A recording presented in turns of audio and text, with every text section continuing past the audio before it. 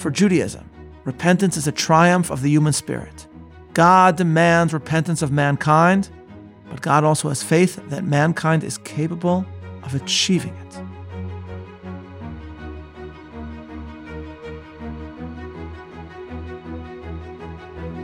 Welcome to Bible 365, Episode 59, Repentance, Grade Inflation, and Self-Affirmation. I'm Meir Soloveichik. In his memoir about attending Harvard, Ross Douthat describes the one member of the faculty who had long been a critic of the grading policies in the university, Harvey Mansfield. So tough was Mansfield as a grader that he was known by the nickname Harvey C- Mansfield. But suddenly, Mansfield announced that he had decided that being the one tough grader left at Harvard unfairly penalized the students for taking a class with him. He therefore, as Douthat describes, announced a new policy. He would give his students 2 grades, an official one and a private one. He said, "I have decided that this semester I will issue 2 grades to each of you. The first will be the grade that you actually deserve, a C for mediocre work, a B for good work, and an A for excellence. This one will be issued to you alone." Mansfield added that the second grade computed at semester's end will be your ironic grade. Ironic in this case being a word used to mean lying. And it will be computed on a scale that takes as its mean the average Harvard grade. That's what Mansfield said, and he concluded by adding that this higher grade will be sent to the registrar's office and it will appear on your transcript. It will be your public grade, you might say, and it will ensure that you will not be penalized for taking a class with me. And of course, only you will know whether you actually deserve it. Today, ladies and gentlemen, let us examine what it means to grade ourselves, and whether giving ourselves an honest grade, as difficult as it may be, may actually become the most self-affirming thing that we can do. In some of his last words to the people of Israel, Moses joins together 2 different but related concepts. The first is the notion of repentance. Describing the punishments that will come upon Israel after disobedience, Moses also describes the possibility of repentance and forgiveness. Chapter 30, verse 2, "And thou shalt return to the Lord thy God, and hearken to his voice, according to all that I command thee this day, thou and thy children with all thy heart and with all thy soul." The Hebrew word for repentance, deriving from this verse and others, means return to God. Immediately after, Moses delivers one of the most famous sentences in the Torah, describing the choice facing Israel between goodness and sin, right and wrong. Deuteronomy 30:19. "I call heaven and earth to witness against you this day, that I have set before thee life and death, the blessing and the curse. Therefore choose life, that thou mayst live, thou and thy children. Uvacharta b'chaim, therefore choose life." We have the ability to choose, and to choose life. For Maimonides, who codified the central doctrines of Judaism, it is the belief in free will that makes all of Judaism and its commandments possible. He cites our verse in his code of law. Quote, "And this matter is a great and component part, the very pillar of the Torah and its precepts. Even as it is said, see, I have set before thee this day life and good and death and evil. And it is moreover written, behold, I set before you this day a blessing and curse. This is as if saying, power is in your hand, and whatever human activity man may be inclined to carry on, he has a free will to elect either good or evil." End quote. Interestingly, Maimonides chose to place his discussion about free will not in the opening section of his code of law, where the philosophical principles of Judaism are delineated, but rather in his laws of repentance, just as free will and repentance are joined in Moses' words. And this, I think, points to something very deep, to the way that repentance is approached by Judaism, and to the way that the Jewish high holidays are structured. Those of you that joined me for my special Bible 365 pre-high holiday discussion know what I believe Rosh Hashanah is really about, and that, of course, is me showing off my exotic shofar collection. And, as I mentioned in my discussion about my shofars with Eric Cohn, the rabbis of the Talmud originally debated which sort of animal horn would be best to blow on the new year. According to one opinion, the more twisted or curved a shofar is, the better. According to another approach, the straighter a shofar is, the more ideal it is for this ritual. What difference does it make whether a shofar is twisted or straight? The Talmud explains that the argument embodies a debate regarding the proper emotional posture on Rosh Hashanah. The curved or twisted shofar depicts the Jew engaged in teshuvah, bent over, humble, in full awareness of his or her flaws and misdeeds. And, after all, this day is considered one of judgment. How then can we not cower and quiver contritely, acknowledging all our imperfections? The other opinion, however, insists that the straight shofar is more appropriate, for it embodies the human being standing upright, self-affirming, confident, while praying in the presence of the divine. And this latter explanation points to another theme of this day. Rosh Hashanah is marked by Jews as the anniversary of the creation of the world, and in particular the creation of mankind in the image of God. What does it mean to be created in God's image? The great exegete Ovadia Sforno explains that mankind is akin to the Almighty because, in his words, "K'tzat yidmeh ha'adam lakel yitbarach ha'poel b'bchira." Man can be compared to God, for man operates through free will. This is what it means to be created in God's image. And if we celebrate this at the beginning of the days of awe, it is because only when we have a true awareness of our moral capacity can repentance take place. Moses and Moses Maimonides join repentance and free will because the two must go hand in hand.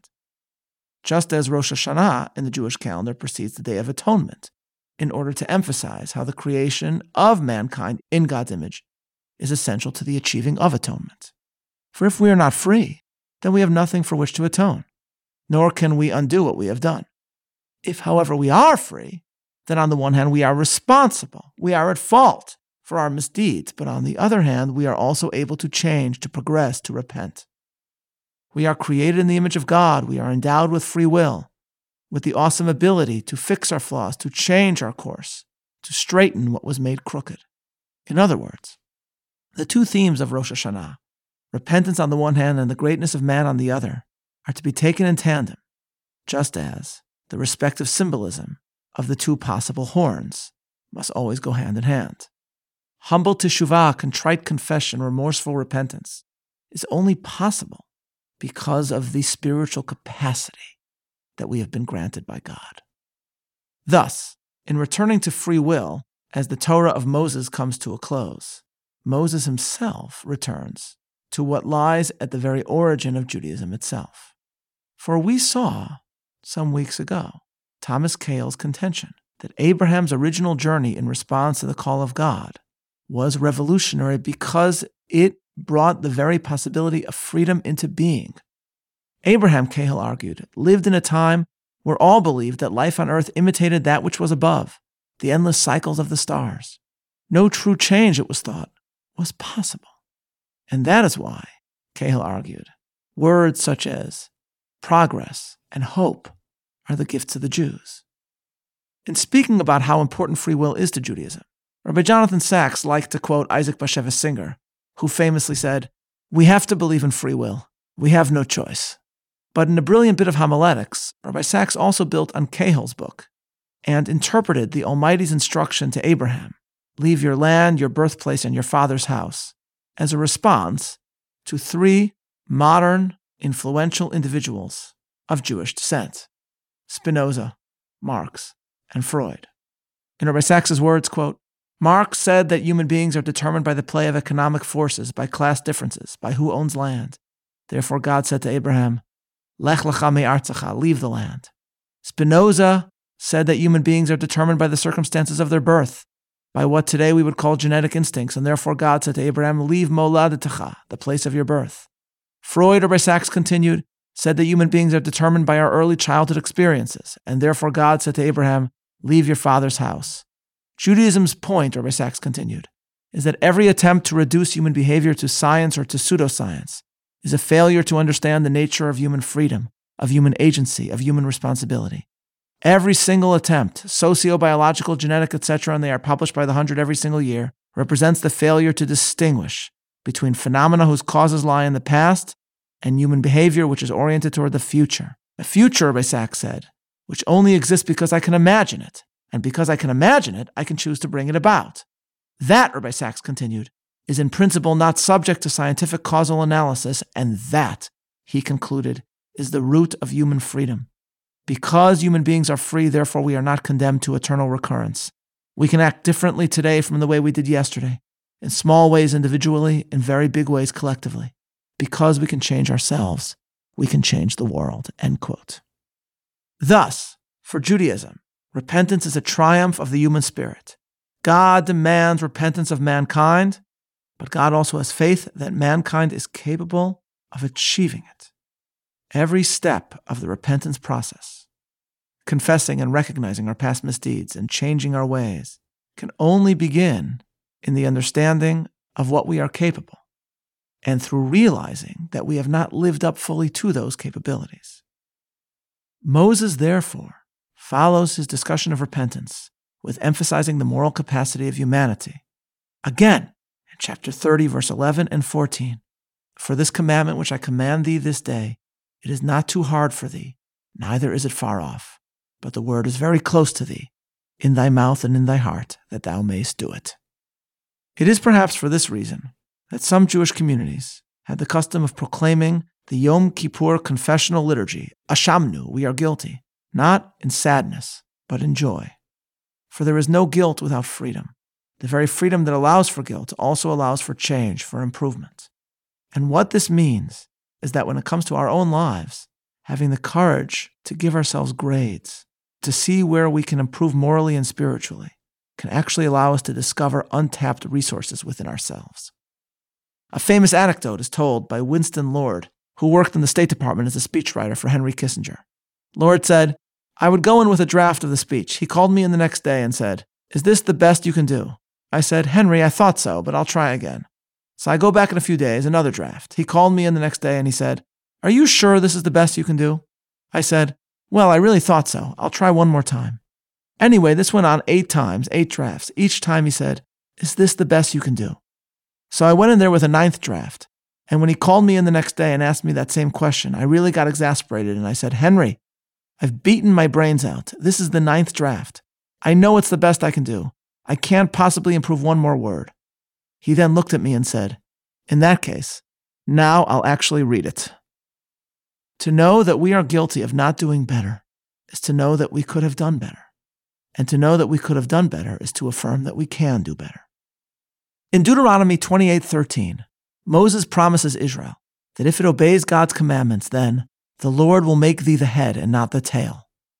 But Moses adds, in a case of disobedience, then Israel will be overcome by its enemies. And, Moses says in verse 44, "He, the enemy, shall be the head, and thou shalt be the tail." Every Rosh Hashanah, Jews pun off these verses in praying to God, "Sheniyeh l'rosh v'lo l'zanav," that in the year to come we should be a head and not a tail. My grandfather, who was deeply interested in human psychology, explained the prayer as follows. The head, he said, or the mind or the brain, is the source of the active stimuli in the body. The entire rest of our physiology moves because it is responding to signals from the head. And so my grandfather said, on Rosh Hashanah we are offered a choice. We can be a tail wagged by our environs, continuing on the same path as last year, responding to the stimulus of society. Or we can be the head. We can initiate actions. We can make free decisions that will send moral signals reverberating throughout our lives, as a brain's signals reverberate throughout the body. Thus, the celebration of free will on Rosh Hashanah calls us to ponder what decisions we make with our own minds. An old story about the baseball player Dizzy Dean describes him being hit on the head by a ball in the World Series of 1934, and later telling the reporters, "They x-rayed my head and found nothing." A call to atonement is a call to examine our heads, ourselves, our moral capacity as human beings. It was my grandfather who further noted that the phrase Rosh Hashanah literally means not the new year, but the head of the year.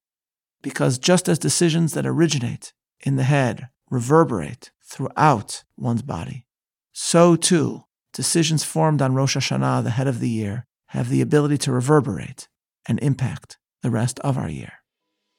Ladies and gentlemen, we released this podcast at the beginning of the year. Let us ask ourselves, what is the best that we can do?